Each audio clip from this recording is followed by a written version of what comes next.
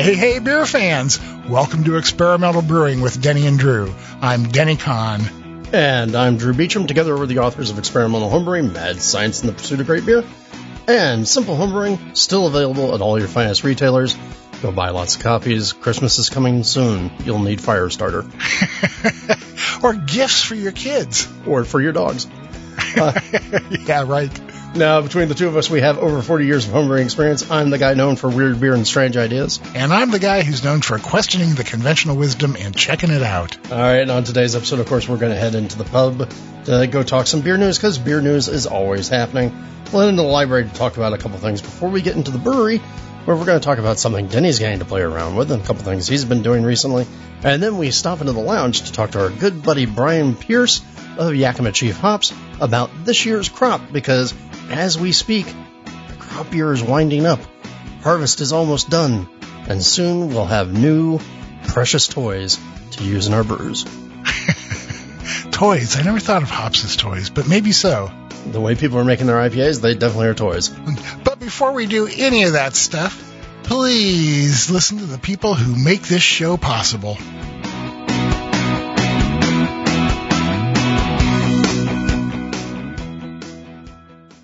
This episode is brought to you by the American Homebrewers Association, publishers of Zymurgy Magazine, organizers of HomebrewCon, and enjoyers of homebrew. Join your friends in fermentation at homebrewersassociation.org. And by you, our listeners.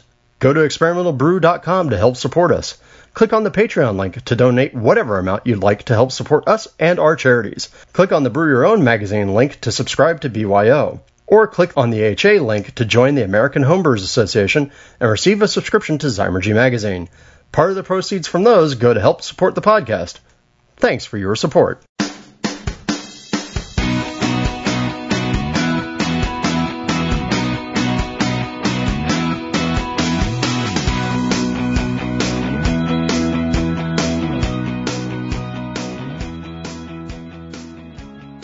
Welcome back. We're going to start off, as always, with a few announcements. Yeah, and our big announcement, of course, is if you didn't catch it in your feed, and there's possible you didn't because the RSS feed was a little screwed up because I fat-fingered something in there. It's technical error caused by me. Last week we did get an episode of Brew Files out, Brew Files 106, The Dark Side of the Kolsch, which is engendering a lot of response. Just keep in mind, it's not a Kolsch at all. I know. Well, remember, the beer name is Am I Even Kolsch? And the answer, as you come to find out in the episode, is most definitely not. But it's a really good conversation that I had with Andrew Bell and Casey from Topa Topa, and Andrew Bell from Radiant, about this collaboration beer that they did together that started off as a Kolsch and went terribly, terribly sideways. Yeah, I guess. Yeah. It's a good beer. Don't be thrown off by the fact that the Kolsch is in the name. Everything else about the beer is labeled as like a dark IPA, dark ale. Go listen. Meanwhile, don't forget that you can support the podcast by leaving us a review on Apple Podcasts. Click the AHA, Amazon, Brewers Friends, or BYO links on the website. And by going to Patreon and pledging $1 or $2 or more to our charitable cause, which for this part of the year is... It's Project Freedom Ride. They're an organization that works with other animal rescue organizations to bring dogs from Texas and Georgia up to the Pacific Northwest to be adopted and live with their new people forever. As I've said before, my dog Britain came up from Texas via Project Freedom Ride, and I'm very grateful for that. So help us help them. Throw us a few bucks. Go to experimentalbrew.com, click on the Patreon link, give what you can, and we will pass it along to them. Remember, dogs and cats are awesome, and so are you. That's right. If you help them. And now, of course, it's time for that segment that we have every time you send us something. It's time for your feedback. And our one piece of feedback for this week comes from Jason from Wisconsin, who wrote in to say, "Darn you, Drew." Jason, you wouldn't have had to tell me that you're from Wisconsin with that opening. Really? I was going to say, I say that many times a day. Darn you, Drew. Now I'm hooked on watching lockpicking lawyer videos. Like I need another distraction in my life. And he's right, because I think the lockpicking lawyer is now somewhere around 1,500 videos to watch. He says, I have also been watching Only Murders in the Building. I was excited about it when I saw the ads for it on Hulu, and it didn't disappoint. I like most things Steve Martin has done. Yeah, I'm there with you. If you hadn't had the opportunity, I would highly recommend reading his autobiography, Born Standing Up. For an extra treat, I suggest listening to the audiobook. It's read by Martin himself. I think it adds a little something hearing him narrate the story of his own life. And no, the book doesn't start with the line, I was born a poor black child. A classic line, isn't it? Yeah, a classic line that I don't know if you can get away with today. Yeah, I agree, man. But yeah, I have read the book. I have not listened to the audiobook. And yes, it's a good story. I would imagine it does. Does he give like banjo lessons in the book? I can't remember. It's been a while. I've heard him perform with the Stone Canyon Rangers a couple times, and man, he is really good. The whole band is great. There you go. See, now you have something to aspire to to form your own ukulele band. No, man. I would never do that to people. Thank you. The world appreciates you. You're welcome. You're welcome. Okay, I think it's time to get out of here, stop this silliness, and go do some other silliness. So let's head over to the pub, huh? Absolutely. Alrighty, we're going to be right back talking to you from the Experimental Brewing Pub. Stick around, we'll be right back. This fall, Wyeast is releasing the Harvest Cellar Private Collection, which features 2 versatile blends and a lager strain for any style. Our 1087 Wyeast Bohemian Ale Blend complements the profile of your hop-driven recipes and higher SGs for crafting homegrown fresh hop and double IPAs. 9097 Old Ale Blend is back as the ideal base culture for creative fermentation, whether you're new to brewing funky beers or if you're increasing the complexity with a splash of your favorite lambic. To round out the quarter, 2000 Budvar Lager will create a wide variety of lager styles and is popular with professional brewers year-round. This strain is malty but dry, crisp, balanced with subtle fruit tones, and lets hop character come through. These strains are available now through the end of December. Visit wyeastlab.com for homebrewing recipes and tips using these strains.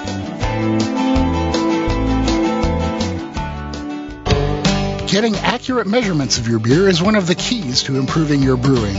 The Pro Series hydrometers from Brewing America will help you help your beer. These American-made NIST traceable hydrometers are accurate, easy to read, and the kits come with a cleaning brush and cloth and a borosilicate test flask that uses half the sample size of most flasks. That means less beer for testing and more beer for you. Brewing America is a small, family-owned business of husband and wife veterans, so when you buy a Brewing America hydrometer, you're not only getting a great piece of equipment, you're supporting the people who support America. Brewing America hydrometers are available on Amazon or at www.brewingamerica.com.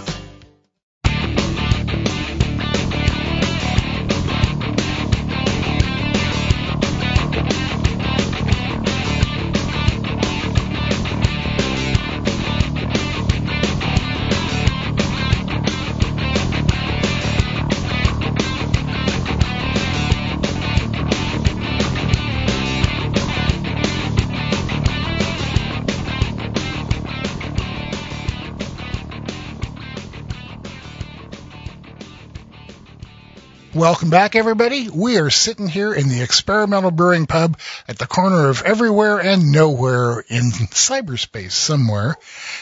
Oh, there's Britain chiming in, too. I guess she's having a beer also. Drew, what are you drinking? Never let it be said that the Experimental Brewing Pub is not dog-friendly. That's right.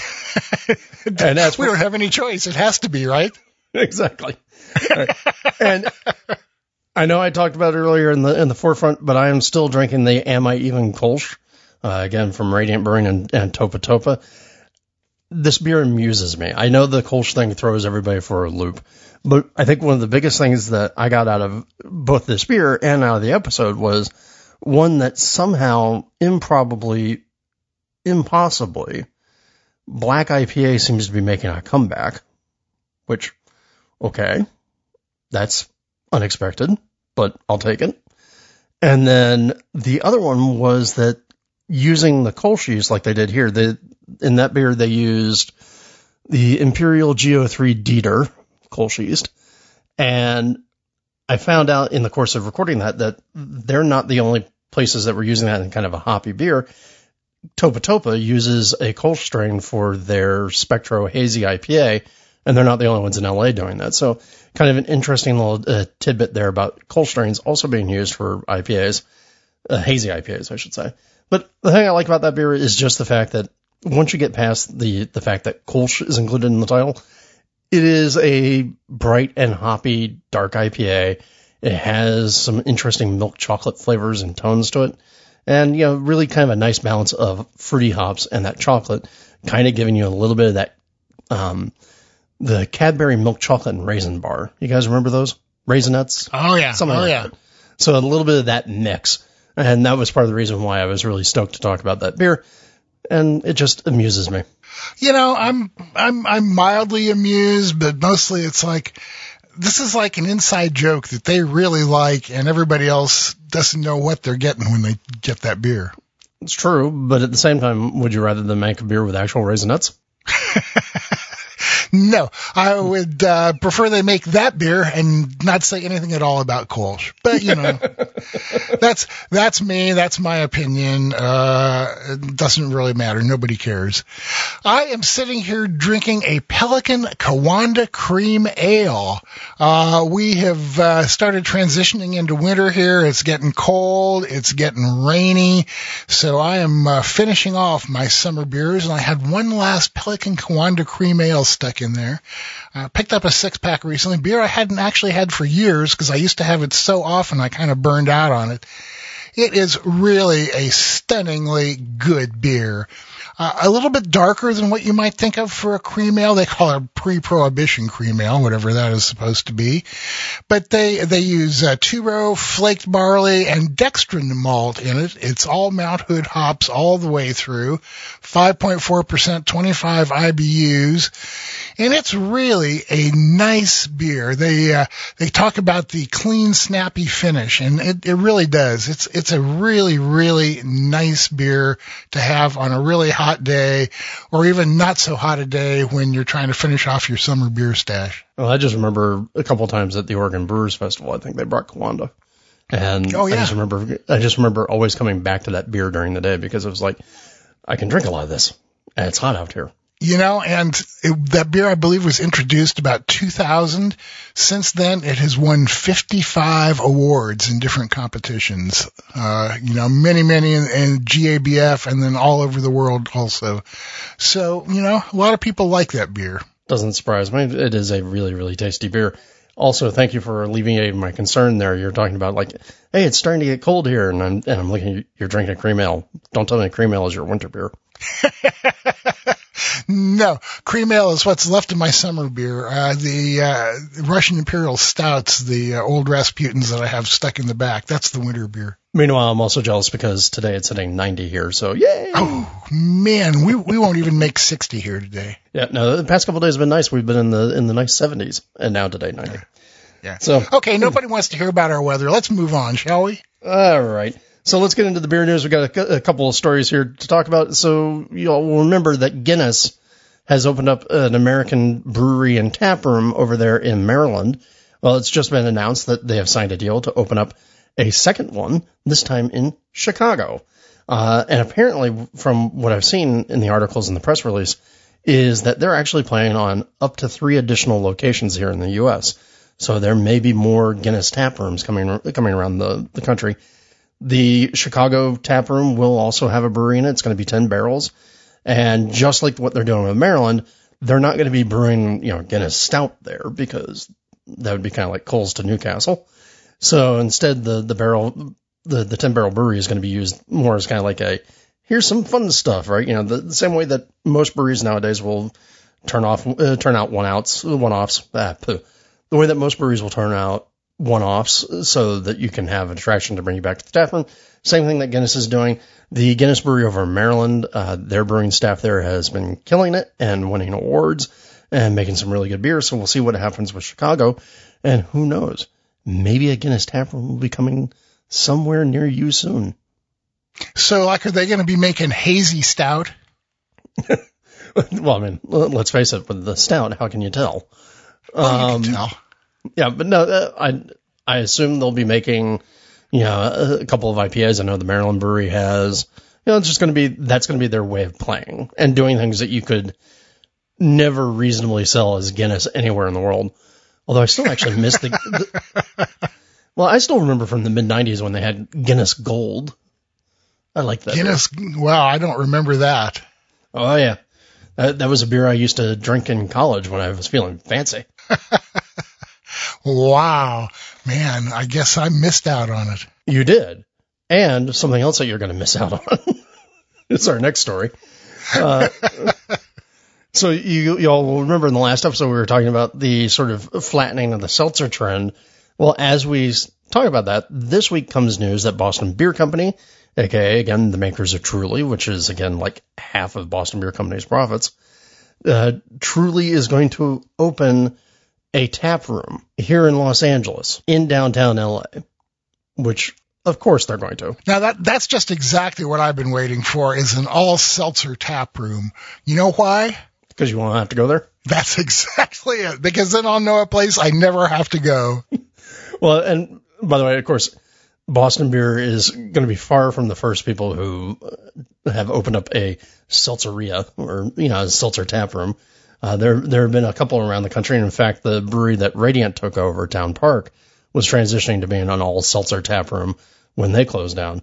But I do think it's funny because I guess apparently Southern California, which includes Los Angeles and, San Diego and all that area, buys something like 5% of the country's hard seltzer output.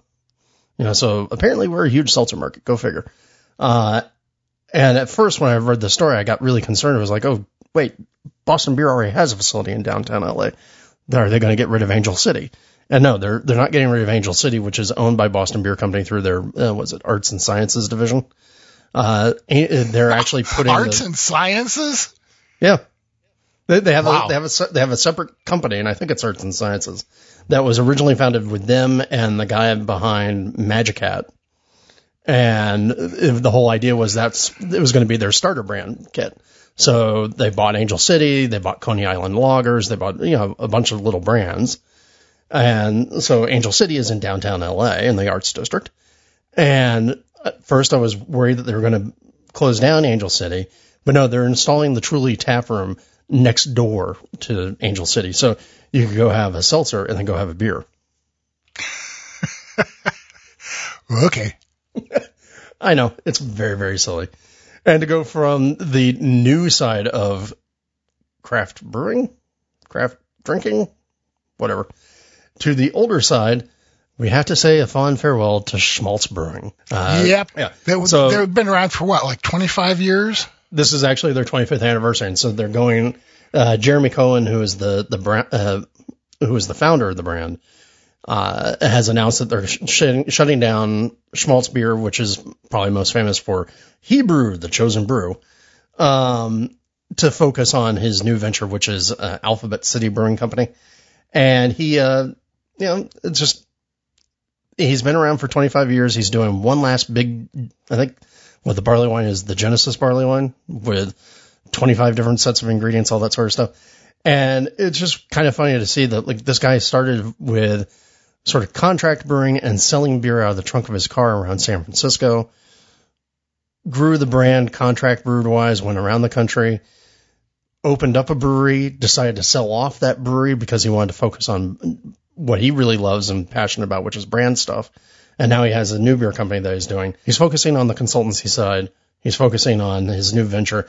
But I did see there was a very interesting quote that he gave when talking about, like, this whole farewell and the original founding. He said, "I thought I was starting a Jewish nonprofit. I thought I was starting an organization that would do arts and crafts and culture and food and literature and music, all through the lens of beer. I had a zillion events with Jewish newspapers, Jewish magazines, and Jewish community organizations, and on-campus organizations, and holidays and festivals. But that actually didn't end up being what the business was." Well, duh. I mean, I don't know well, I shouldn't say I don't know. It seems that very few businesses actually end up being what the people who start them envision them to be. Right. And of course, over the years, he really fell into the sort of the zanier side of craft beer, shall we say? Doing a lot of, again, like with the Genesis barley wine, doing a lot of like, different ingredients that were like, that have some sort of Jewish connection to it, so this has pomegranates and date syrup and all that sort of fun stuff. And, hey, the guy played his shtick. He actually wrote a book. So the book is out there too. And he still that company made what I think is still one of the more interesting double IPAs I've ever had, which was their tribute to Lenny Bruce. It was a Bittersweet Lenny's rye double IPA. Yep.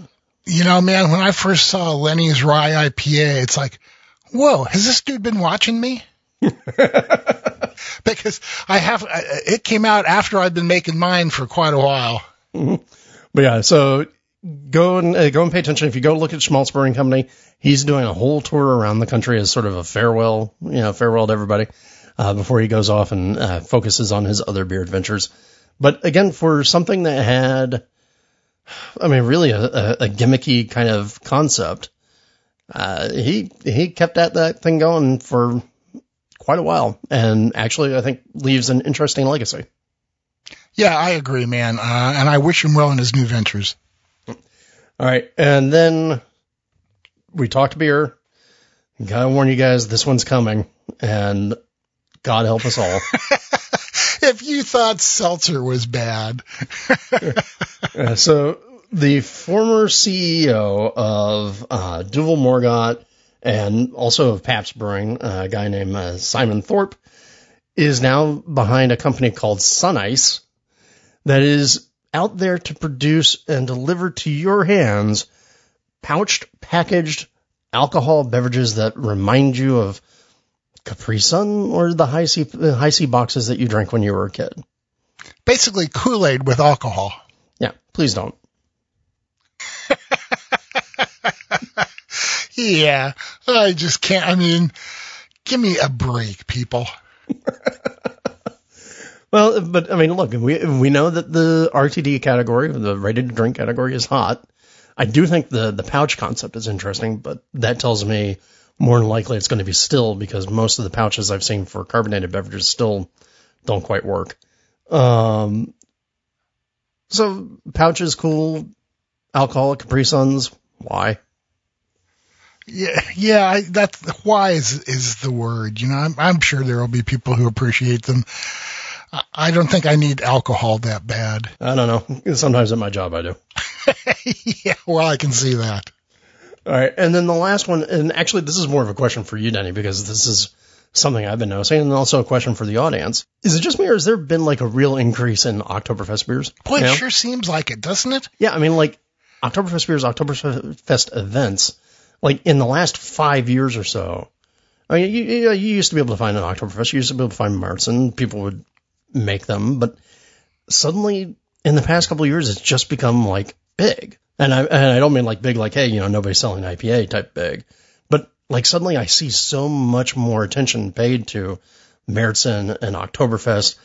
Today on Facebook, I saw somebody share a meme where somebody had a Translate webpage open, and they had typed in Märzen, and the translation given was a beer that we refuse to make year round because we don't want you to be happy.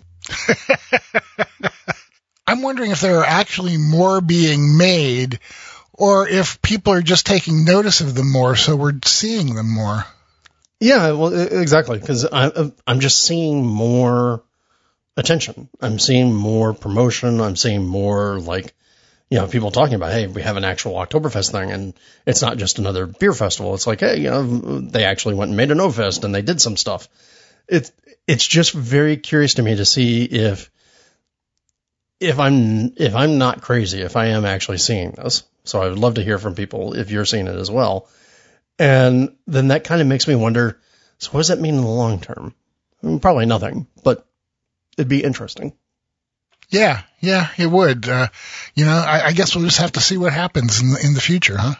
Yep. And as always, you can send us your feedback on that to podcast@experimentalbrew.com. Are you seeing more Märzen?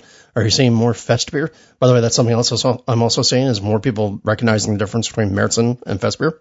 Let us know. I'm curious.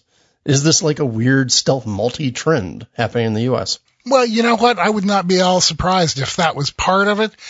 Although I think that probably a lot more of it is just a publicity thing. More and more people become aware of Oktoberfest, and breweries, I mean, they're a business, right? They're there to make money.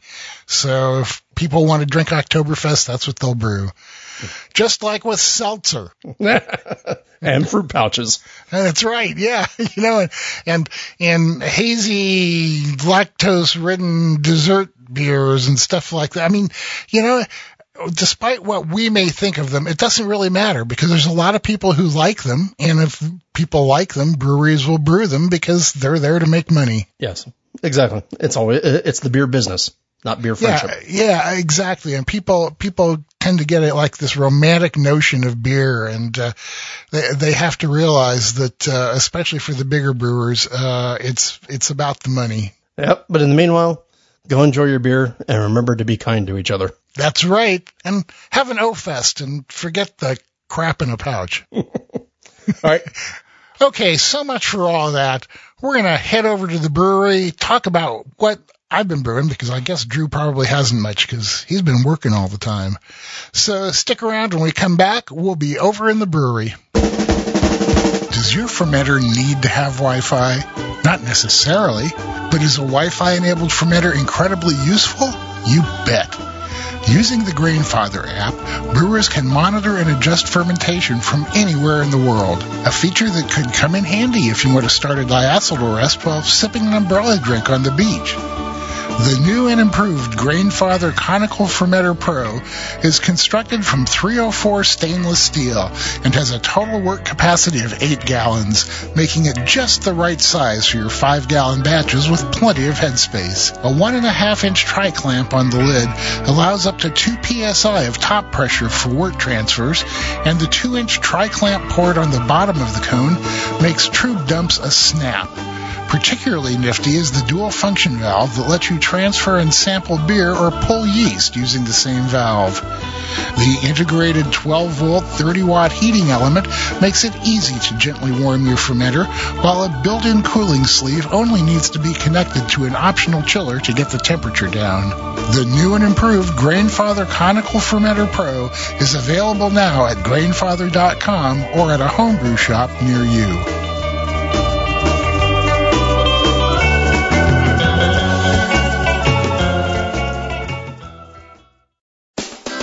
Mecca Grade Estate Malt is a craft malt house owned and operated by the Klon family on their beautiful Central Oregon high desert farm.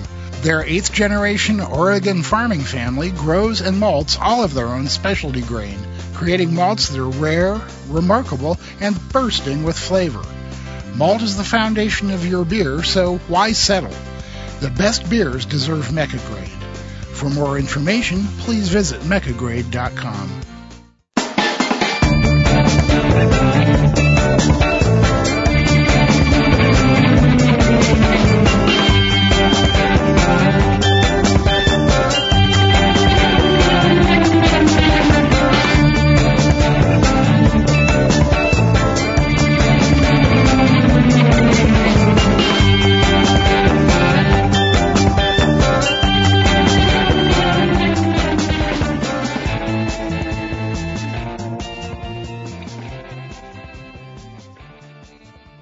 Well, welcome back. Can you hear that?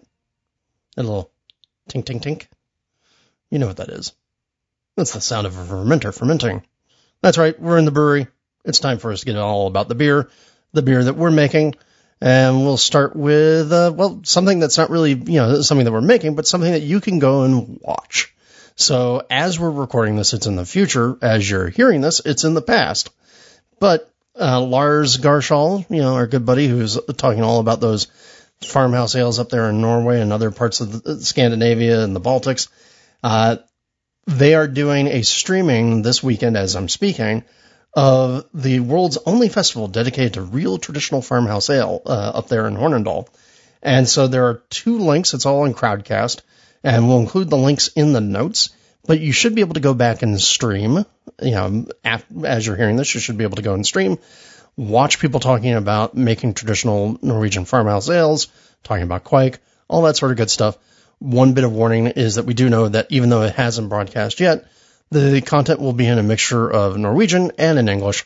So you may spend about half the time confused, but otherwise enjoy the picture and learn something new about something very old. I spend over half the time confused already, so I don't see any difference.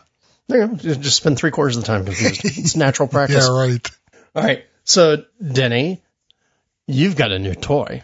Yeah, I was fortunate enough to get one of the first Grainfather G40 units to hit the shores here.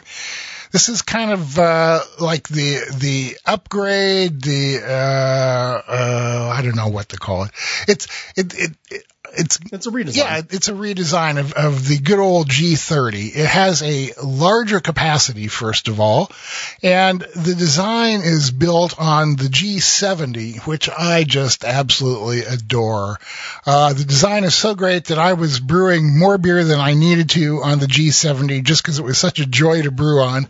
So now I have the G40 and I can brew more normal sized batches, more like what I need, and do it easily with all the great features. Just remind me, the G40 is 40 liters. Is that Yeah. So, it's so like 10 gallons. Yeah. But again, it depends on the gravity of the beer and stuff like that. Yeah.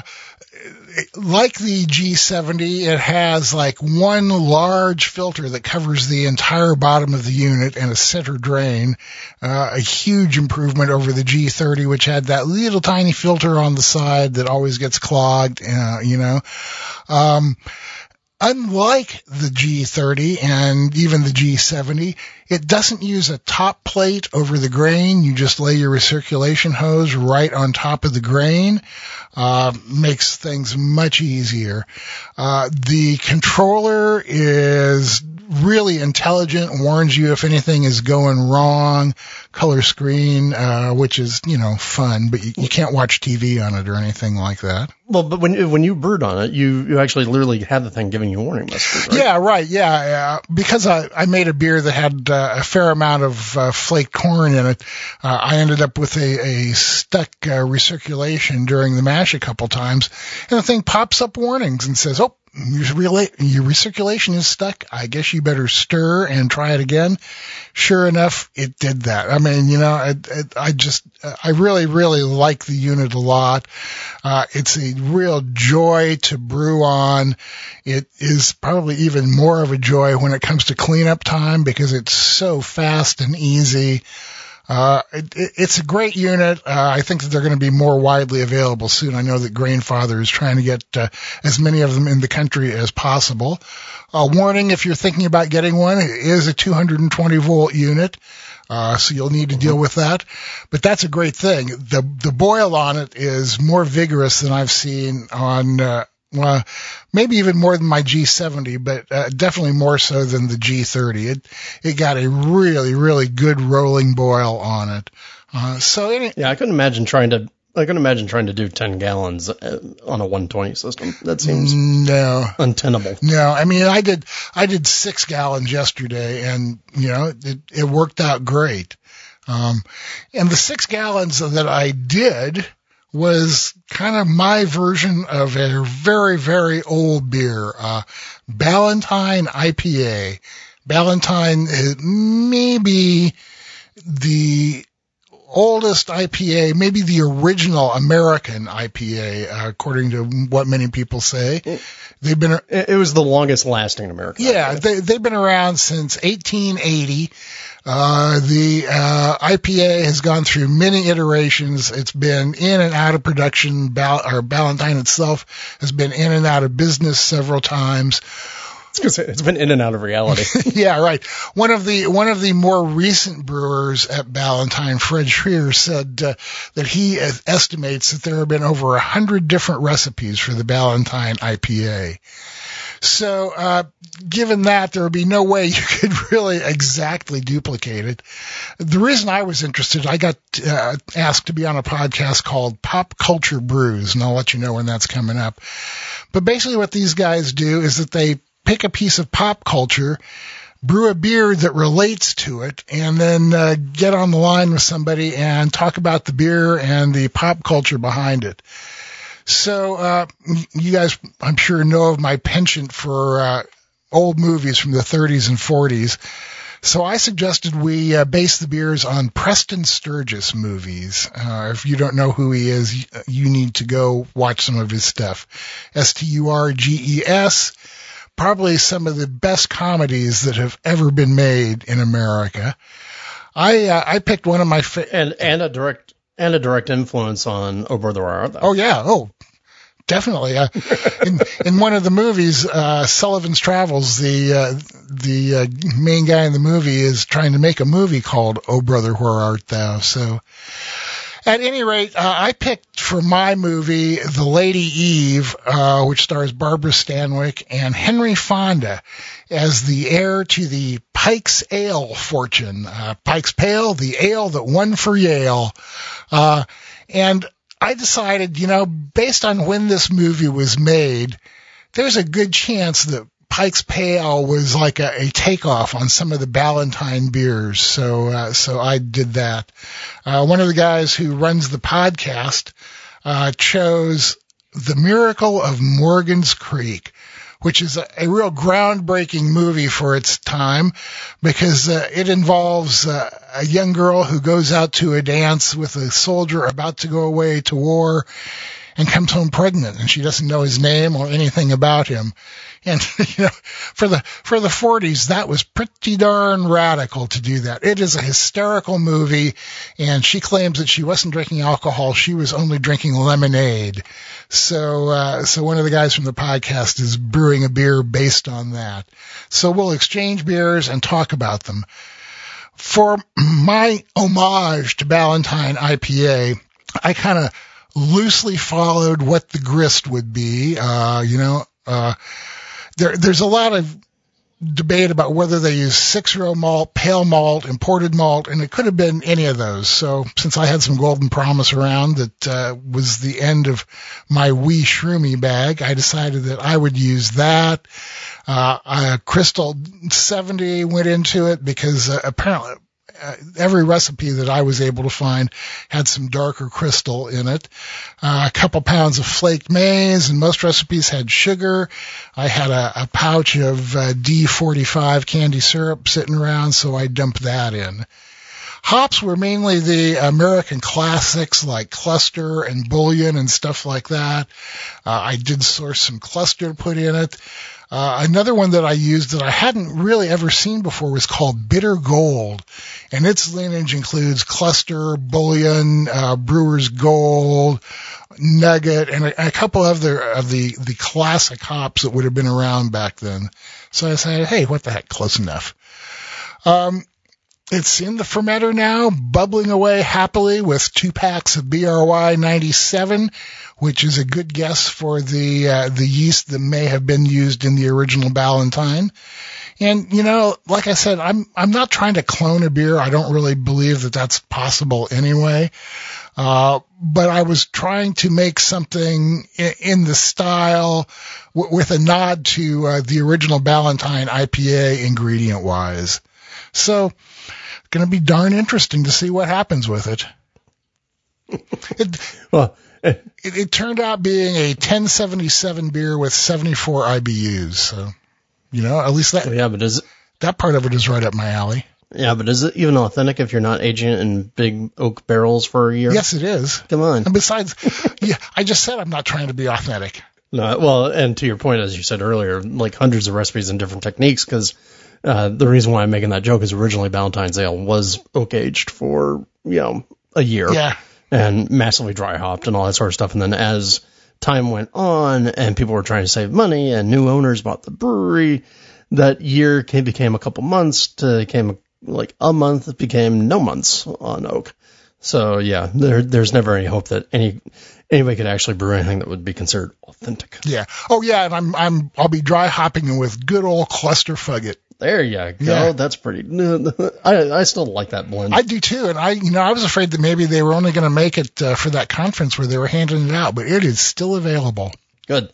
Yeah. And again, if you guys go back and listen into the shows, you'll hear Denny and I talk about Cluster Fugget. It's a blend of Cluster, Nugget, and of course Denny's favorite hop. Well, I don't like Fuggles, but they work well in this blend. Well, also American Fuggles, I believe, are Styrian Golden. EKGs. Styrian Golden. Yeah. They're Goldings, not actual Fuggles. Right. But, So how long do you think to get to the beer in the keg? I really don't know. I think it'll probably be fermented out pretty well in 5 days or so, judging by the way that it was going this morning. And with all the corn and sugar in it, it should rip through pretty quick. So, I'm guessing maybe in the keg in a week and a half to 2 weeks. But, we'll see. The beer makes the schedule, not the calendar. True. And again, one of our advantages as homebrewers, as opposed to commercial brewers, is you're not having somebody waiting on you to sell it. Yeah, exactly. There are many advantages to being a home brewer and not a commercial brewer, and that's one of it. So, by the way, just to close out the G40 conversation, because this was the beer that you brewed for the first time on the G40. Right. It's, I believe, available or just about to become available in the U.S. $1,500 for the unit, and remember that's basically the whole self-contained gizmo with the smart controller and the beautiful screen and the pump and this, that, and the other, and the counterflow chiller, yada yada yada. Be able to brew 10 gallons at a time, requires 220 volt power. And what I also think is interesting is if you go and you look at the Grainfather website now, the G40 is up there, so you can see some pictures of it and understand what's available. But also, very importantly, I think one of the big knocks that a lot of people have had towards Grainfather over the years is the equipment's really cool and really great and snazzy, but it's also dear. And I think the Grainfather folks seems to have taken some of that to heart, because they're also introducing a brand new system called the S40, which is essentially the G40 minus all the smarts. Yeah, it's still the same great design, but not the Wi-Fi connectivity. It's a manual unit, and it's a lot cheaper, right? It's like about a third the price. Yeah, it's $500 as opposed to $1,500. Yeah, and it reminds me very much, like looking at the control panels and whatnot, it feels very much like a better built version of the Brewzilla or the Mash and Boil, where it has just a very simple screen where you can manually control things with a couple switches. So if you're not in the hunt for all the various gigas and the nice connectivity and all that, then you might want to take a look at the Grainfather S40, because for that $500, you still actually get the whole malt pipe and the filtration and all that sort of fun stuff, and a pump. Right. Plus you get the manual controls and access to all the Grainfather goodies down the line. But it's a much easier way for you to get into the Grainfather ecosystem. So if you got the money and you want the toys and you want the ease of brew, get the G40. If you want to get into the Grainfather ecosystem and you don't really care about all the rest of the gigas, the S40 will be available for you too. The S40 will still have that same great design. You just have to do everything yourself. And, we're homebrewers. We're used to doing that anyway, right? Exactly. And Grainfather, I don't intend necessarily for this to be a Grainfather commercial, because we got those also. But they do have a bunch of cool new stuff that they have just brought out. So if you're interested, go to their website. One of them is a 70-liter conical fermenter. That's true, which is massive. Yeah. So, all right, last thing to talk about, because I know you talked about the Valentine's IPA. Whatever happened with your Survivables IPA? One keg is gone, and the other one is about half gone. I started on the keg that I dry hopped with the Cryopop, and the one that I'm working on right now is the keg that was dry hopped with the Cryo Centennial and Cryo Cascade. Man, it gives it that really nice old school IPA flavor. And I'm real pleased with both of them. I really think that they have a very nice hop flavor that came from layering the hops based on the various oils they each have in the Survivables booklet. Again, if you look at that, you'll say, oh yeah, this will go with this. This one would be better off used a different way. I'm real happy with it, and I intend to do more experimenting with that theory. And for everybody else, we'll make sure to include a link to the recipe in the show notes so that you can brew it too. It's time now that we go do some talking. We're going to head over to the lounge and speak with our friend Brian Pierce from Yakima Chief Hops about the crop forecast for this year. So stick around. We're going to be right back after this. When I'm done brewing, I want to be done brewing, not waiting around for my wort to cool. With the Hydra, the Corny Pillar, and the other great chillers from Jaded, I can be done when I'm done. No more waiting 20 minutes for the wort to cool enough to add whirlpool hops. No more messing with cleaning and sanitizing counterflow or plate chillers. With the super fast immersion chillers from Jaded, you can chill your wort in minutes without all the hassle. Jaded chillers aren't just works of art, they're the fastest, most effective chillers you can buy. Check them out at jadedbrewing.com. Yakima Chief Hops is a proud supporter of the global homebrewing community. We believe that homebrewers are at the true heart of craft beer. YCH is dedicated to supplying the brewing hobbyists, the homebrew side hustlers, and the late-night garage brewers with the same cutting-edge quality hop products as the brewers working on a 90-barrel tank. Yakima Chief is pleased to introduce the latest product in hop innovation right out of the R&D lab, Cryopop Original Blend. Combining their proprietary cryogenic hop processing technology with groundbreaking lab analysis, they've engineered a hop pellet packed with the most beer-soluble compounds to bring a true pop of tropical, stone fruit, and citrus aromas. Learn more at yakimachief.com.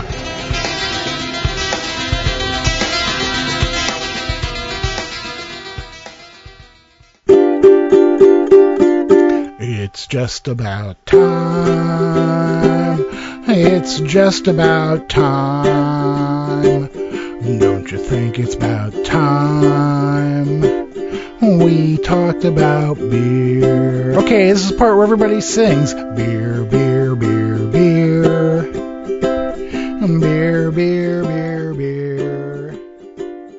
Beer, beer, beer, beer. In a normal year, I'd be up in Yakima right about now, or a little while ago, taking part in Hop Harvest, going to Hop and Brew School, and eating amazing tacos. But this isn't a normal year, so we kind of had to do things another way. One of the main guys at Yakima Chief is Brian Pierce. He's kind of in charge of sales there, and he knows a lot about hops. So we wanted to get together with Brian and talk about the hop crop this year, how it's going, what's new, what's hot. And really what you should know about that agricultural crop that, well, due to biology, due to weather changes, due to everything else, changes from year to year. So what can we expect this year? That's what we're digging into. Yep, exactly. So sit back, relax, grab yourself a beer unless you're driving, and listen to this conversation that we had with Brian about the hops for the year. Yeah, well, yeah, and I've brewed my first couple batches according to the principles in your Survivables booklet, and man, nice, I'm getting great results. Yeah. Oh, cool! Really I'm excited to hear that. Exactly. We had one brewer. He said, "Man, I got this survival book, and I just feel like I got handed the answer book to the test." Yeah. It's like it just is all in here. It's clear what I just have to do as a brewer. And I was yeah, like, well, I mean. Cool.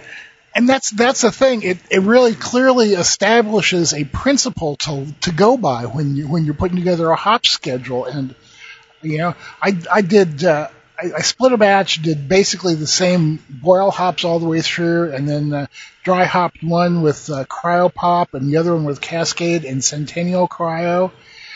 Wow, both of them are just amazing. Yeah. I said to my wife, the Cascade and Centennial batch tastes like beer did 20 years ago. And I meant that in a good way. Yeah, right. Nice. Hey, everybody. We are sitting here in the lounge, and our guest today is Mr. Brian Pierce from Yakima Chief Hops. How you doing today, Brian? Great. Doing really well. It's a great honor to be back on here. It's been a little bit for me. Yeah, man, it has been a bit, and we've missed going up there for a couple years. The only thing better than just talking to you like this is being up there for Hop and Brew School and going to get some of those amazing tacos. I was just going to say, if it feels weird this year not having some tacos with you at some off the road taco stand down in the Lower Valley. Yeah, I know, man. I still have dreams about those chicharron tacos. And I'm fairly certain I still have research field dirt in my shoes. Probably. So, Brian, why don't you tell people a little bit about what you do at Yakima Chief? Yeah, so I'm our Chief Sales and Marketing Officer. I'm based here in Yakima most of the time. In a normal year, I'd be traveling a little more than I have been, obviously, the last couple of years. But based here in Yakima, I've been working at Yakima Chief Hops now for a little over 5.5 years. I spend a lot of my day thinking about craft beer and about hops, and work with our teams. Very fortunate to work with our teams in Europe and in Asia, as well as our sales team here in North America and our marketing team here as well, based out of Yakima. So keeps a lot of fun, keeps me busy all the time. And didn't I see you guys had just done an event in Japan or something like that? We've had a couple of webinars this year. Last night I was that's on what one. I'm thinking of. Yeah. We've done a couple in different areas of China where they've been able to have some gatherings, and then a lot of people kind of virtually attending through WeChat and things like that too. And it's been awesome to see our team in Asia pulling those together on very short notice and getting really high attendance, really cool interactions, good questions, and I'm really excited about it because for us, in this time where we have people traveling some places and some places not, it's been fun to try to connect with people around the globe and still bring Harvest to other places of the world that maybe they couldn't be here this year. So. And was it last year you sent the wet hops to Korea or something for their wet hop brew? Yeah, we've done a couple different countries now every year. And this year, actually, it's going to be big news, and I'm sure we can talk about that again in the future. But we have our frozen fresh hops this year, and that's been kind of a big thing for us to open up getting fresh hops really to anywhere in the world now, which is really new for us. We're learning a lot with it, but really excited about it. We're starting to get people making fresh hop beers all around the world, which is, for me, being here in the Pacific Northwest is really exciting. So yeah, man, that's a concept you would not have even thought about a few years ago, huh? Yeah, no, yeah, it was sort of like it's just they were too time sensitive, to make it too far, right? Or the costs were so high, and trying to get it there, it's just not really probably the responsible thing to do. So, but now we can do it, and they're super fresh, and I'm really excited. I'm hopeful to be drinking fresh hop beers someday over in Europe or in South America or somewhere in Asia, and really have everyone be able to experience those, unique hop flavors and aromas that, I know you're familiar with, being here in the Pacific Northwest. So, right. It's kind of that unique moment in time every year, and wanting everyone to experience that. So let's go back to the beginning, man. In order to do all that, the hops have to be grown and processed. So that gets us to this year's hop crop. I didn't know about up there, man, but it was really weird down here. It was like super hot and super dry. So did that affect you guys at all? Yeah, it's been a really strange year. So far, things have been looking really good, so we're in week 5 or somewhat 6 for harvest. Obviously you're down in Oregon. Oregon's usually about a week earlier than Washington and Idaho, just from a timing perspective. And so far things have been looking really good. I mean, quality's high. A lot of varieties have come in right where we expected them to. But to kind of to hit your question on the head, earlier this year in June, if everyone wasn't aware, we had some really record high heat here in the Pacific Northwest. I know in Yakima, I think we had 1 or 2 days it got up to almost 120 degrees or Fahrenheit. God. Yeah, it's always warm here. It's not unusual to be up, above 100 or up to 110 for a week or two, but that was abnormally high. And then I know down in Oregon, you guys had some real high heat. Idaho had some abnormally high heat where they were in the low hundreds, which is a little higher than they normally see. And it was extended over like 2 weeks. So each of the major growing regions had high heat, but in really different ways. It was a little more acute here in Yakima and Oregon. It was a little longer in Idaho. And we were pretty concerned because June is usually when a lot of flowering is going on. And then you start getting your flowers start blooming. And then from there, you're going to get into really them turning into cones and cone setting. And so we were really worried about that damaging, that part of the life cycle, and maybe affecting yields or quality or even stunting growth of plants. And I know right after that heat wave, we saw some different fields, different varieties were affected different ways where you'd see, in June, they're still climbing up to the top wire. So, you would see some where they actually like wilted off at the top because the heat, they just weren't able to get enough water up high enough. And but fortunately, hops are pretty hardy. They want to survive, and we saw a lot of those, still complete their life cycle and weren't too affected. Some growers took some really kind of cool actions where they would take the sidearms growing off, and they were actually trying to retrain those so that they would still grow up to the top to try to maximize some of the yields and things like that. And all of that was a big stress this year, but so far it has affected harvest and some of the timing of things. I think we've seen some pick windows adjust a little bit this year. I think the harvest has been a little unique that way, and kind of things seem a little out of order.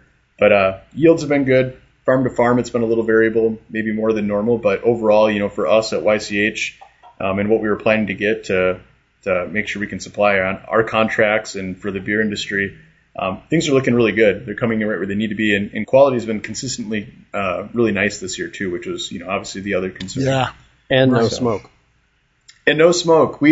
That was such a big feature of 2020 was, we had those.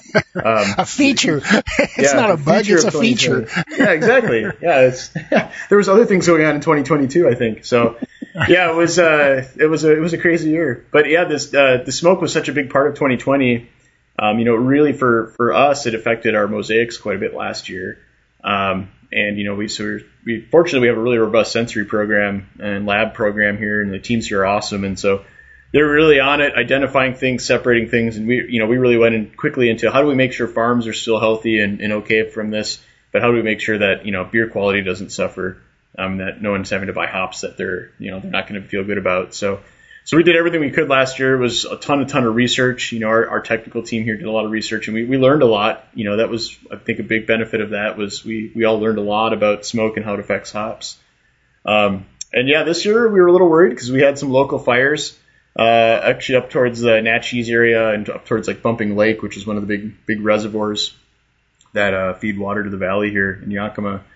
There was a massive fire going on, and that 2 weeks ago, the smoke here was getting worse and worse every day. And it was hard because I was looking at the timing from 2020, and I was like, oh man, this is like the same week as last year. Yeah. And it's right before Mosaic starts. And then fortunately, we had a big rainstorm move in on that Friday. That would have been 2 weeks ago Friday. And it really helped mitigate some of the fire going on up there, and it knocked a lot of the smoke down in the valley. And we got enough rain. A lot of farms actually shut off for about 8 hours, or shut off for like a shift, because when it gets too wet, you can't really get out in fields well, and hops get real heavy and stuff. So, and so that little bit of a pause and the knockdown on smoke really helped us mitigate that. And so we were fortunate. We were right into Citra Mosaic harvest and did not see a lot of smoke effect at all this year. So that was really positive. That's great, man. So when it gets really hot and dry, are there any particular varieties that do better or worse under those conditions? I want to say yes, but I think it's a little anecdotal. We don't have necessarily a lot of research on that, like I would say scientific research, but I can say, talking to a lot of our growers, multi-generational growers here that, our owners and other farms, we have a lot of staff members who've, they've been in hops for 30 plus years. Right. And so they have a lot of great stories and memories of other times it's been hot. And I would say from that, and I trust that a lot, it seems to be that heat really, actually years that tend to get really hot, mosaics tend to do pretty well. Centennial did awesome this year. That's great, man. Yeah, I know. For Centennial. Yeah, you'd be personally excited about that. Yeah.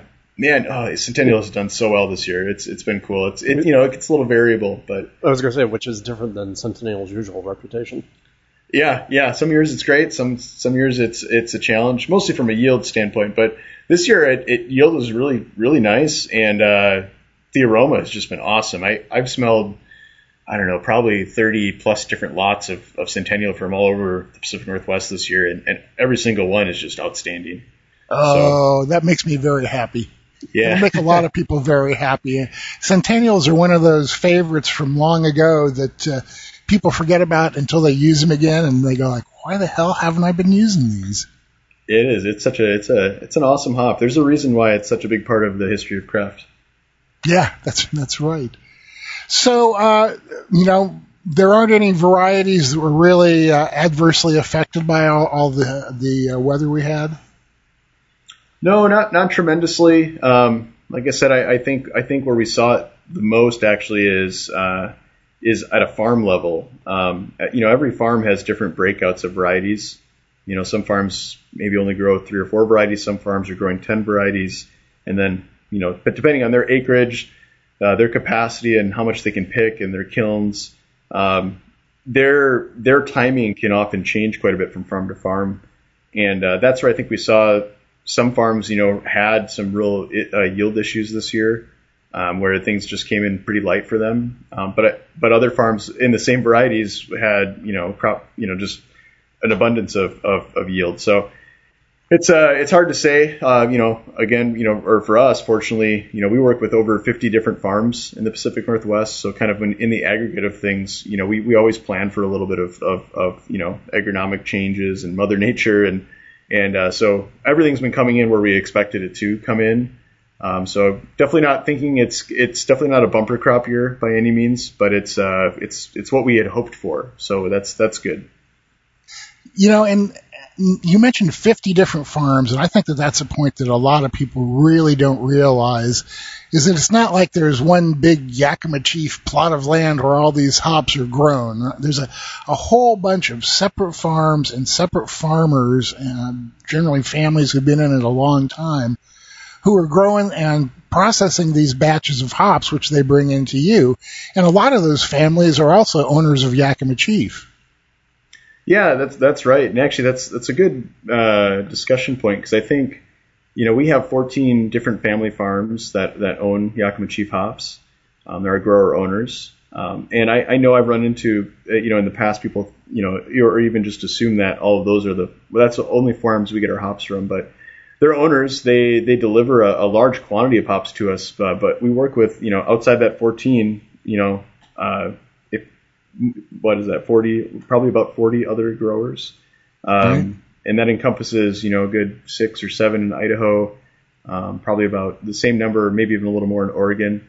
And then a huge chunk of growers here in Washington, where that's kind of the bulk of the growing region, about 75% of the growing region. And, and it's so we're getting hops from all over the place, and some of those farms are new to the industry. I think one of the younger farms in Idaho this is their 6th season this year. Outstanding growers all the way to, you think like the Carpenters or the Colemans, where they're on generation 4 and 5, right. or even 6. So it's kind of neat to see that swath of all different experience levels and different entry points into the growing industry. So are there any new varieties that went into the fields this year that we should keep our eyes open for?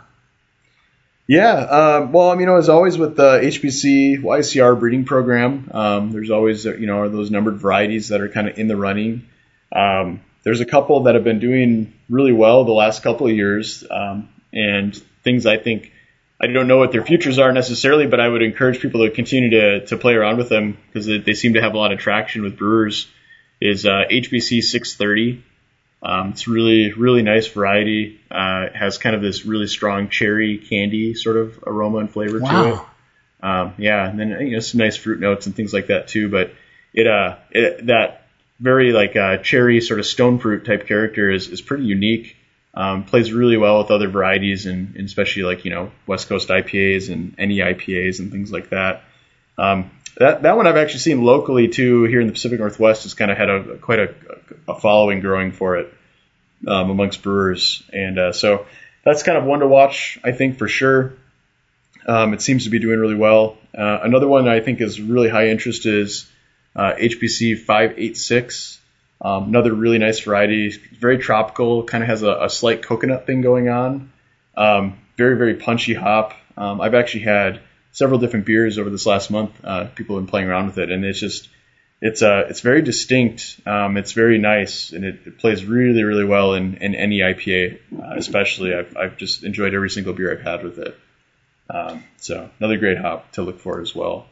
Is the market still trending towards tropical flavors and aromas in hops, or has that been around long enough that people are looking for other things? And I ask that because, like I was telling you earlier, I split a batch of IPA recently and dry hopped one half of it with the Cryopop, which is very tropical, and the other half of it with Cascade and Centennial Cryo, which is not tropical. And it had been so long since I had used the Cascade and Centennial combo, I'd forgotten how different it was and how much I liked it. So are people starting to go, okay, we've done tropical for a while, let's look for the next big thing, or are they still putting a lot of effort and beer into going with the tropical varieties? Yeah, we definitely still see that trend towards tropical, very fruity, juicy type flavors. I think, any IPAs continue to still be a big, strong part of every brewer's portfolio. I think it's interesting what you said about Centennial Cascade too, because, I think we saw last year and into this year a little bit of a resurgence on West Coast IPA. And so I do think there's that sort of like backbone still there. People maybe having the same experience as you of like, oh yeah, I do really like this still. I mean, Drew and I have really been pushing the return to West Coast IPA. As a matter of fact, one of our recent columns in Brew Your Own magazine was about how to brew West Coast IPA. Yeah, exactly. So I definitely think there's still that out there for sure. I can't say I've seen any like new next flavor that's sort of taking the world by storm. I do think some of the tropical components though have been starting to get refined into things that people are chasing a little bit. I think we all know a lot of hops provide a lot of different types of citrus orange character, but there's also flavors that are harder to capture. And I think one we hear a lot from brewers is mango. Mango is something people are really seeking quite a bit. It's hard to really get right. And another one is berry flavors. They tend to be very elusive. Some varieties tend to have a little bit of that. Mosaic is probably the best example where people often point to it and say, oh, it's got some of that blueberry character. It definitely does. You just have to take it out from around the PVC and diesel. Yeah, that's the thing. It's hard. It's hard to find the like perfect balance of just I just want blueberries, because in my mind, for me, Mosaic is like it's always got a little edge to it, right? It's always got a little. I like some of that sort of kind of. I would often characterize a good Mosaic lot as having some dank character to it. So those are flavors I think that are still if you were to land on those really distinctly, I think you'd see those trend upwards quite a bit too, because they tend to do really well in beer. So you always brew a wet hop beer each year. Did you do that again this year? I didn't get a chance to this year. Oh, Brian! It's not too late though. I know. That's true. That's true. Harvest is still happening. Yeah. Well, so I usually try to do one to enter into the competition here. I still plan on making one. I just won't be entering it this year. Right. So yeah, I definitely am going to. I got some hops growing at home I might use. And I'm actually really intrigued. We're getting into the last kind of stretch here of harvest. And there's some varieties that people often don't think about using for aroma. That are, I kind of wanted to dabble in just making something a little strange this year. So that's probably what's going to happen. Based on what you've told us, you make something strange every year. Well, this is true. I do try to make some strange stuff every year. So, but yeah, no, I'm really hoping to probably do. I would really like to do a fresh hop beer this year, maybe with some Pato. It's mostly grown for alpha, but it has some really nice aroma notes. So I'm going to be keeping my eye out for some really nice lots of Pato or what I think are going to be nice lots of Pato, and try to sneak in and grab some cones. That's one that I have not used. That's one that I have not used at all, man. Oh, it's really nice. There's a couple farms here that like to some of the growers like to make some fresh hop beers too, and that's what I've had some really good fresh hop beers with it. So I think there's definitely something there. The other one I'm really interested with is not necessarily alpha, but it is aroma variety that's late pick is Idaho 7. Oh yeah, I love that. Yeah, and we're just starting to get into that now. Equinout we're getting into right now, and so those are hops that are awesome that you don't tend to see in fresh hop beers because people usually want them ready for festivals. And since they're picked so late, they tend not to show up at those festivals because the festivals are usually happening during harvest or right at the end. Mm-hmm. So I'll probably be doing that this year. So that's why I haven't done one. There we go. So one thing that I've learned in my years up there is that there's a sequence to when you harvest, and not all hops come in at the same time. What's in general kind of like what order do they get harvested in? Yeah, we often refer to hops as like early pick, middle pick, or late pick. And those are obviously pretty loose windows. Some of them overlap with each other quite a bit. But early pick for us is usually, Oregon, because it starts a little earlier, kind of middle of August. Early pick is really middle of August up to Washington, early pick being kind of that end of August, beginning of September. And most of those varieties, most farms will, if they have those varieties, will start on Centennial, Cascade, or Simcoe. Those are early pick varieties. They're ready early to be picked. Cascade is one hop that does tend to be able to hang around a little longer if you needed it to, but traditionally it's not. It's not what you're doing with it. So those are early pick window varieties. So they're brought in pretty early. And as a side note, I usually make a Simcoe fresh hop because it's early. So that's right. Kind of one of the things I like to do. Cool. It also has an awesome sort of watermelon jelly rancher flavor that you see in fresh hops that you don't always get. Whoa, really? So yeah, that's why it's by far one of my favorites when it comes to fresh hop. It's got such a flavor you don't see in it normally. It's very unique to it. See, now this just makes me think that somebody out there is going to do a fresh hop seltzer. Yeah, hey, hop industry would be really happy about that. I'll bet you would. That would be great. I'm a big promoter of hops and seltzers. That's how it should be. Some other early varieties that are kind of newer, though, to the scene are Sabro. Sabro's an early variety. What's really unique about it, besides its crazy wild coconut pineapple flavors, is it's super resinous, really high in oil. It kind of bucks the trends a little bit on, historically high oil, high alpha, stuff like that is stuff you leave to hang late. But Sabro does all that in the early pick window. So it's kind of a neat thing to have such an awesome aroma flavor variety that also has a lot of alpha and oils be able to be picked early, because those middle and later pick windows tend to be really crowded with popular hops, whether it's for aroma or flavor or for alpha even. And then Idaho Gem's another kind of new one on the scene from Diane Gooding, Michelle Gooding over at Gooding Farms, and it's a really cool variety. I've only had a couple of beers with it now, but it's getting a lot of interest. It smells awesome on the table when you're rubbing it, and that's also kind of a little earlier in the season. Sounds like we got a lot to look forward to. Yeah, so that's all early, and then we're really right now we're at the very end of the middle pick window, and the middle pick window is pretty infamous for that's Citra Mosaic pick window, and so it's really crowded because those are such popular hops. So every farm's in those now. We're just wrapping those up as we hit the end of it here. And so that's kind of the middle pick window there. There's a couple others that fall into that. Chinook is somewhat in the middle pick window, but it has a pretty wide window. Amarillo's in there. Azaka is in there. Cashmere is in there. And then our late pick window stuff is kind of end of season stuff, which we're getting into now, and that's Equinaut, Idaho 7. Comet is kind of a later pick window. CTZ, or Columbus, Tomahawk, Zeus, Pato, Palisade. I'm trying to think here. El Dorado. Those kind of all fall later in the season. Some of those are aroma hops. Some of those are grown for alpha.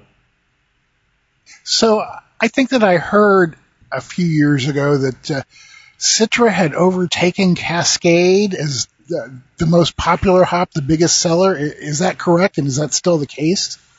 Yeah, no, it's still the case. That's kind of been the trend. I know the Hop Growers of America and the USDA, they track acreage every year. They always track acreage strung, so how much was in the ground ready for harvest, and then how much actually was brought in for harvest. And I think it was back in 2018 was the first year Cascade was no longer the number one hop by acreage anymore, and Citra replaced it that year. And so, it was Citra kind of came up every year more and more, and then since 2018 all the way till today, Citra is the most strung, most harvested hop by acre. So this will be year 4 for it being in the number 1 spot, and I think Cascade now is sitting at like spot number 5. Ahead of it is Citra and CTZ, I think, Mosaic, Simcoe, and then I'm pretty sure Cascade and Centennial are right after that. Well, and Cascade and Centennial used to be the 1 and 2, and now they're 5 and 6. Given the number of hops or number of IPAs I see out there that are some variety of Citra, Simcoe, and Mosaic, and toss some Galaxy in there as well, I'm not surprised. Yeah, I mean, and the thing with that is it's the hop industry following brewers trends, which are following consumer trends, right? Mm-hmm. And sure. Those are the flavors that people come back, they buy those beers, so brewers contract and buy those hops, and so we're trying to always try to keep up with what brewers are asking us for. And so yeah, we've seen Cascade, Centennial, and even Chinook kind of all on the decline in the last 5 years. And I actually think they're kind of reaching a critical point though, where there is a baseline need for those hops. They are important to the industry. And, I think the acreage is lower than it's ever been. And I think we'll definitely see some breweries being surprised that suddenly those are less available, or they're harder to find than they have been in the past. Ooh, that's distressing. Yeah, it's nothing to worry about too much. I mean, there's still plenty and the quality's good. But I think it's one of those things that it's something brewers really need to be thinking about when it comes to contracting hops. We've gone through a lot of years where there's been a lot of Cascades just available on spot, and I think a lot of breweries have kind of taken that for granted, or they just, it's like, oh yeah, those are available. But without those contracts kind of indicating back to us and to other suppliers too, where growers are looking to switch acreage into needing to plant more Citra or something like that. So you've seen some of those acres disappear. And that's where I think without those contracts or indications to the industry that, yes, I am going to need those next year, those are the acres that end up being replaced or turned over. So there's no gloom and doom in that at all, though. I mean, they're not going to disappear completely or anything like that, but I think they'll just be harder to get your hands on than they maybe have been in the past if you're a commercial scale brewer. Okay, brewers, take note of that, really, man. If you're a brewery that uses Cascade or Centennial, make sure to get your orders in so they'll be there when you need them. Yeah, exactly. So is there anything else we need to know about this year's harvest, Brian? I don't think so much. Some other I think good things to know about harvest this year is, you mentioned a little dry conditions in Oregon. I think we saw some of that here in the whole Pacific Northwest. It didn't really affect hops too much, or at all, because, most hops here, and we're fortunate in the Pacific Northwest, are on irrigation.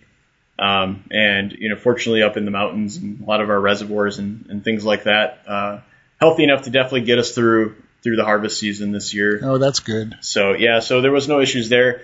I think the only place that there was a high concern was in Idaho. They had actually a pretty dry year there, even compared to Oregon, and they actually had some water get shut off a little early on them. But it was timing wise, it was kind of right in the middle of harvest, and you're usually letting fields, kind of start. They're usually doing that anyways. So right about the timing it got shut off was also the time they were getting ahead of that and stopping watering fields right before they were going to pick them anyway. So fortunately, the timing was just right that it didn't really affect the hop crop. May affect some other crops, but it wasn't a big deal for them. So just kind of another feature of this year. But again, I think we feel pretty fortunate that it didn't really have a big effect on us. So that's really great, man. Yeah. But I know some other. Oh, sorry. Go ahead. Well, no, I was gonna. Go ahead, Drew. Well, I was just going to ask one last question. Yeah. So, given that you guys are now getting down towards the end of harvest, when should people start expecting to see 2021 show up available to them? Oh, well, so we started producing 2 weeks ago. So I know we already have made some Simcoe and Centennial pellets. October, we're running now. October is going to be a really big month for us. Something I'm really excited about, and I think I'm glad you asked that actually, is we've been working the last several years to really try to, how do we ramp up how soon stuff can be available? How do we make sure we're really efficient in our production facilities? And our teams have done an awesome job of finding a lot of ways to be more efficient and making some good investments in new equipment and things like that. And so we're anticipating this year to have our production season wrapped up in January. And traditionally, for the industry, a lot of times hops are usually run until April, sometimes even May. So we're looking at, last year we wrapped up right at the beginning of February. This year we're targeting January. And what that really means for everyone globally is that hops we're getting things done sooner. We're getting them done faster, but it's still at the same level of quality or if not better. So it means that everyone will get stuff, or 21 crop will be available sooner to everyone. And it also means that things were produced when they were more fresh. So, it really pushes up the quality aspect even. Things aren't sitting for, 6 months to get into a pellet. So So I'm really excited about that this year because that means, for people around the globe looking to ship hops or people wanting to pull off their hop contracts or even getting stuff into homebrew packaging, that's all kind of happening a lot faster than it has historically. Cool. And as always, these are available through your web store for homebrewers? Yep. Yeah, we do a lot of distribution to homebrew shops, homebrew supply shops, through Country Malt Group, through LD Carlson, and some other distributors around the globe, but here in North America. And then yes, we do sell some direct on our website as well. We have kind of a good chunk of different varieties available. I think we have some Cryo on there, a little bit of American Noble, a couple new varieties, things like that. So there's always something on there, whether you want to get it just directly from us or if you're looking for it somewhere. Yeah, if your homebrew shop carries them, that's always the best way to go. But if they don't have what you need or you're not near a homebrew shop, it's great to have the option of ordering directly from you guys. Yeah, exactly. So yeah, I've done it before just because I don't want to have to drive into town to go to the homebrew store. Yeah. I'm lazy. Exactly. What can I say? Yeah. Yeah, it is nice. We are in the world of a lot of online shopping these days, aren't we? Yeah, no kidding. Drew, you got anything else for Brian? No, all I can say is good luck closing out the busy season and getting into the next busy season. Yeah, thank you very much. Yeah, we're excited. I can't believe we're already looking at the last week ahead of us here. Every year it goes by in a flash. So. Wow. Well, everybody, again, we've been talking to Brian Pierce from Yakima Chief Hops, and we're going to have Brian back a couple more times to talk about other stuff going on there. They have some amazing new products coming down the road, and there's just, there's always cool new stuff in the hop world. So we're going to have Brian back real soon and talk about more. In the meantime, Brian, thank you so much for taking the time to join us today, man. Yeah, you bet. It's always fun hanging out with you guys. I really appreciate you having me on, and I'll look forward to when we get to talk next. Yeah, and get up there and have some tacos. Yes. We'll have some tacos, and maybe we'll be drinking a fresh hop Pato beer together or something. Oh, I'd love to try it, buddy. All right, man. Thanks a lot. Take care. All right. Yep, you as well. Thank you, guys. You bet. Bye-bye. Sounds like overall it's been a good year for him, huh? Yes, and thankfully no smoke. Yeah, right. Or very little smoke, and the weather was hot, but it didn't seem to affect either the quality or the yield. So I think all in all, it's going to be a good year for hops. Yep. Can't wait to see what people are doing, and I can't wait to see what some of these new experimental varieties are coming up and doing, because, look, you guys know, like a shiny little retriever, distracted by squirrel. What's the new flavor? Yeah, right. And it sounds like there are some new flavors coming, expanding on what's been there before. And I want to remind you all that Brian will be back another time or two talking about some of the new products that Yakima Chief has coming out and more about new hop varieties and stuff like that. So stay tuned if you can tune your computer. And Brian will be back with more great hop info in the future. Okay, so it's time for us to hit the road and let you guys get on with the rest of your life. We're going to hear some more messages from our sponsors, and then we'll be wrapping up and getting out of here. So please stick around. The Brew Deck Podcast features exclusive interviews with your favorite brewers and suppliers. Each episode highlights new trends and brewing tips from leaders in the industry to inspire your next brew. Listen to the Brew Deck Podcast on Spotify, Apple Podcasts, and wherever you listen to podcasts.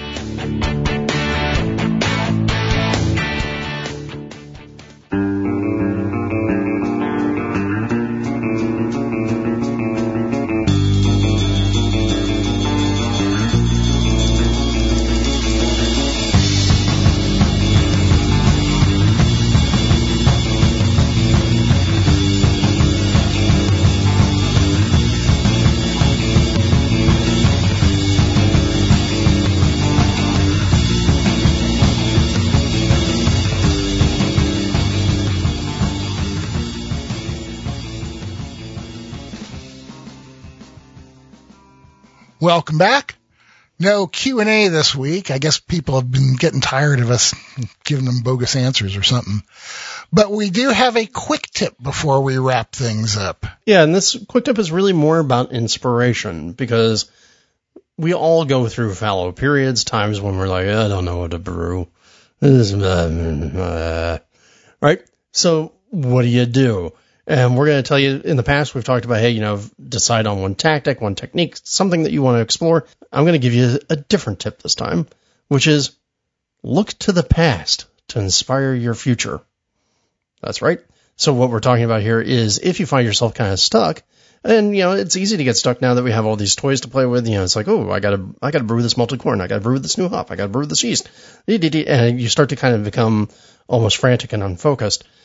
Go back and look at a beer recipe that you've made, preferably one that you made a while back, and look at it through your eyes today and brew it again. Use what you've learned over time, the practices that you've changed, the new thoughts that you have about what sort of grains or what sort of hops should go in things. Adjust your recipe, use your newfound brewing techniques, and see exactly what happens. Yeah, not just to inspire you, but to challenge you. If it's been a few years since you brewed that beer before, you undoubtedly have acquired new processes and techniques, maybe even some new ingredients or something. So it's time to go back and brew that beer again and see if you've either turned out a better beer or had a better time brewing it with what you've learned in the meantime. It's fun to do. And, I'm the kind of guy who brews recipes over and over again all the time anyway. And I have really seen an evolution in what happens when I brew them, at least in my brewing experience, if not the beer itself. So give it a shot. What the heck? What do you got to lose? You'll end up with beer. There you go. Looking forward by looking back. Oh, that sounds confusing. I know, right? I could be a professional sloganeer, but I'm not. I'm a semi-professional podcaster. And so before we get out of here, we're going to leave you with one other thing, something other than beer, because, of course, life is more than just about beer. And what I'm going to give you guys is, no surprise, it is the book Project Hail Mary by Andy Weir. And this is Andy Weir's third book after The Martian and Artemis. Artemis. Let me put it this way. I was not a huge fan of Artemis necessarily, but I freaking love The Martian. And if you love The Martian, you will love Project Hail Mary. It is very much that same thing, science fiction adventure. What can science solve for you today? How do you avoid death in the moment because you know how to science the thing? And in particular, just as with our feedback suggesting going and listening to Steve Martin read his biography, I actually got Project Hail Mary on Audible as an audiobook. And it got very confusing for me because the narrator of the book is Ray Porter. And I'm sitting here, I'm listening to this, and of course it's kind of a smart alecky white guy, sciencey dude. And then I realized the reason I was getting confused was Ray Porter also narrates the Bobaverse series that I talk about, which is about a smart alecky white guy who gets turned into a computer AI and sent off into space.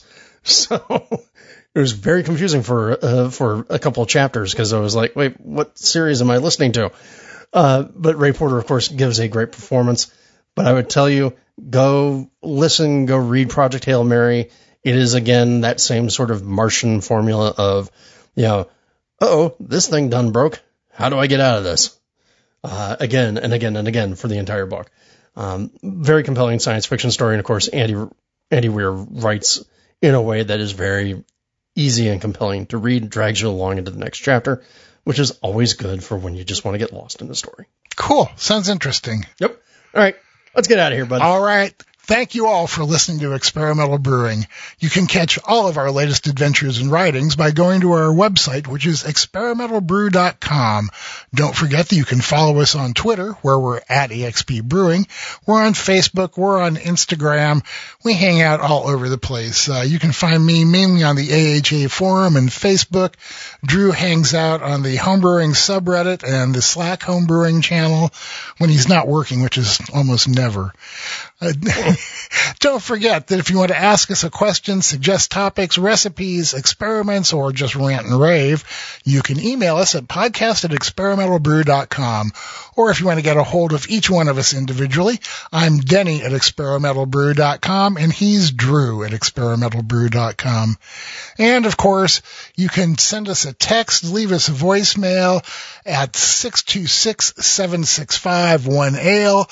That's 626 888-765-1253. So until next time, remember to always brew experimentally. Or brew wacky. And we'll see you on the next episode of Experimental Brewing.